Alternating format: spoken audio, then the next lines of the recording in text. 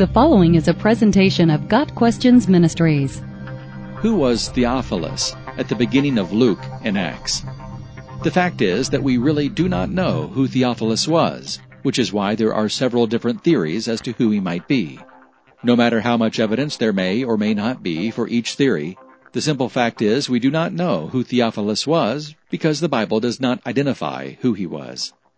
The name Theophilus literally means loved by God, but carries the idea of friend of God.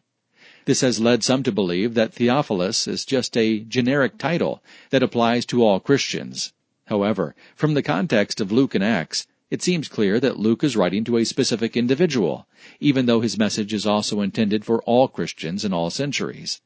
While both the Gospel of Luke and the book of Acts have applications for all Christians, they were probably written to a specific individual, whom Luke addresses as Most Excellent Theophilus, Luke 1 verse 3. Since it seems clear that Theophilus was an actual person, we will look at what we do know about him from the Bible, and then discuss a few of the many theories as to who he might have been.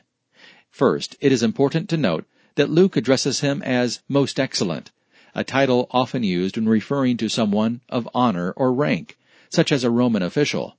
Paul used the same term when addressing Felix in Acts 23 and Festus in Acts 26. Therefore, one of the most common theories is that Theophilus was possibly a Roman officer or high-ranking official in the Roman government. Another possibility is that Theophilus was a wealthy and influential man in the city of Antioch. There are second-century references to a man named Theophilus who was a great lord and a leader in the city of Antioch during the time of Luke.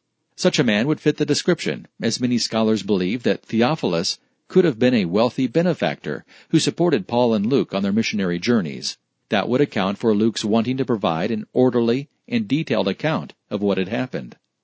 Another theory about who Theophilus was is that he was the Jewish high priest named Theophilus ben Ananias.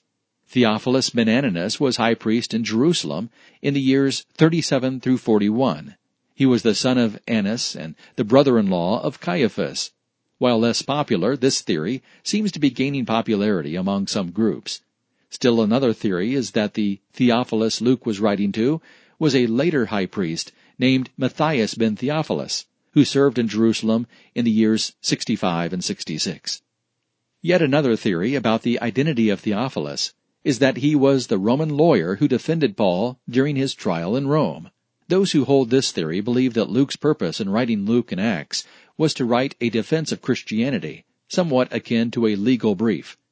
If this theory is correct, Luke's writings were designed to defend Paul in court against charges of insurrection, and at the same time to defend Christianity against the charge that it was an illegal, anti-Roman religion. While each of these theories holds possibilities, it seems most likely that Theophilus was a high-ranking or influential Gentile for whom Luke wanted to provide a detailed historical account of Christ and the spread of the gospel throughout the Roman Empire.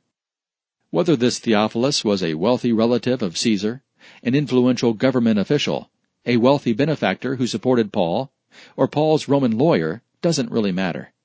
We cannot know for sure who Theophilus was, but we can know what Luke's intentions for writing were.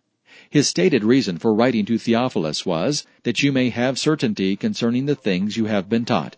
Luke 1 verses 3 and 4. Luke wrote an historical account of the life, death, and resurrection of Jesus Christ, and detailed the spread of Christianity through the Roman Empire.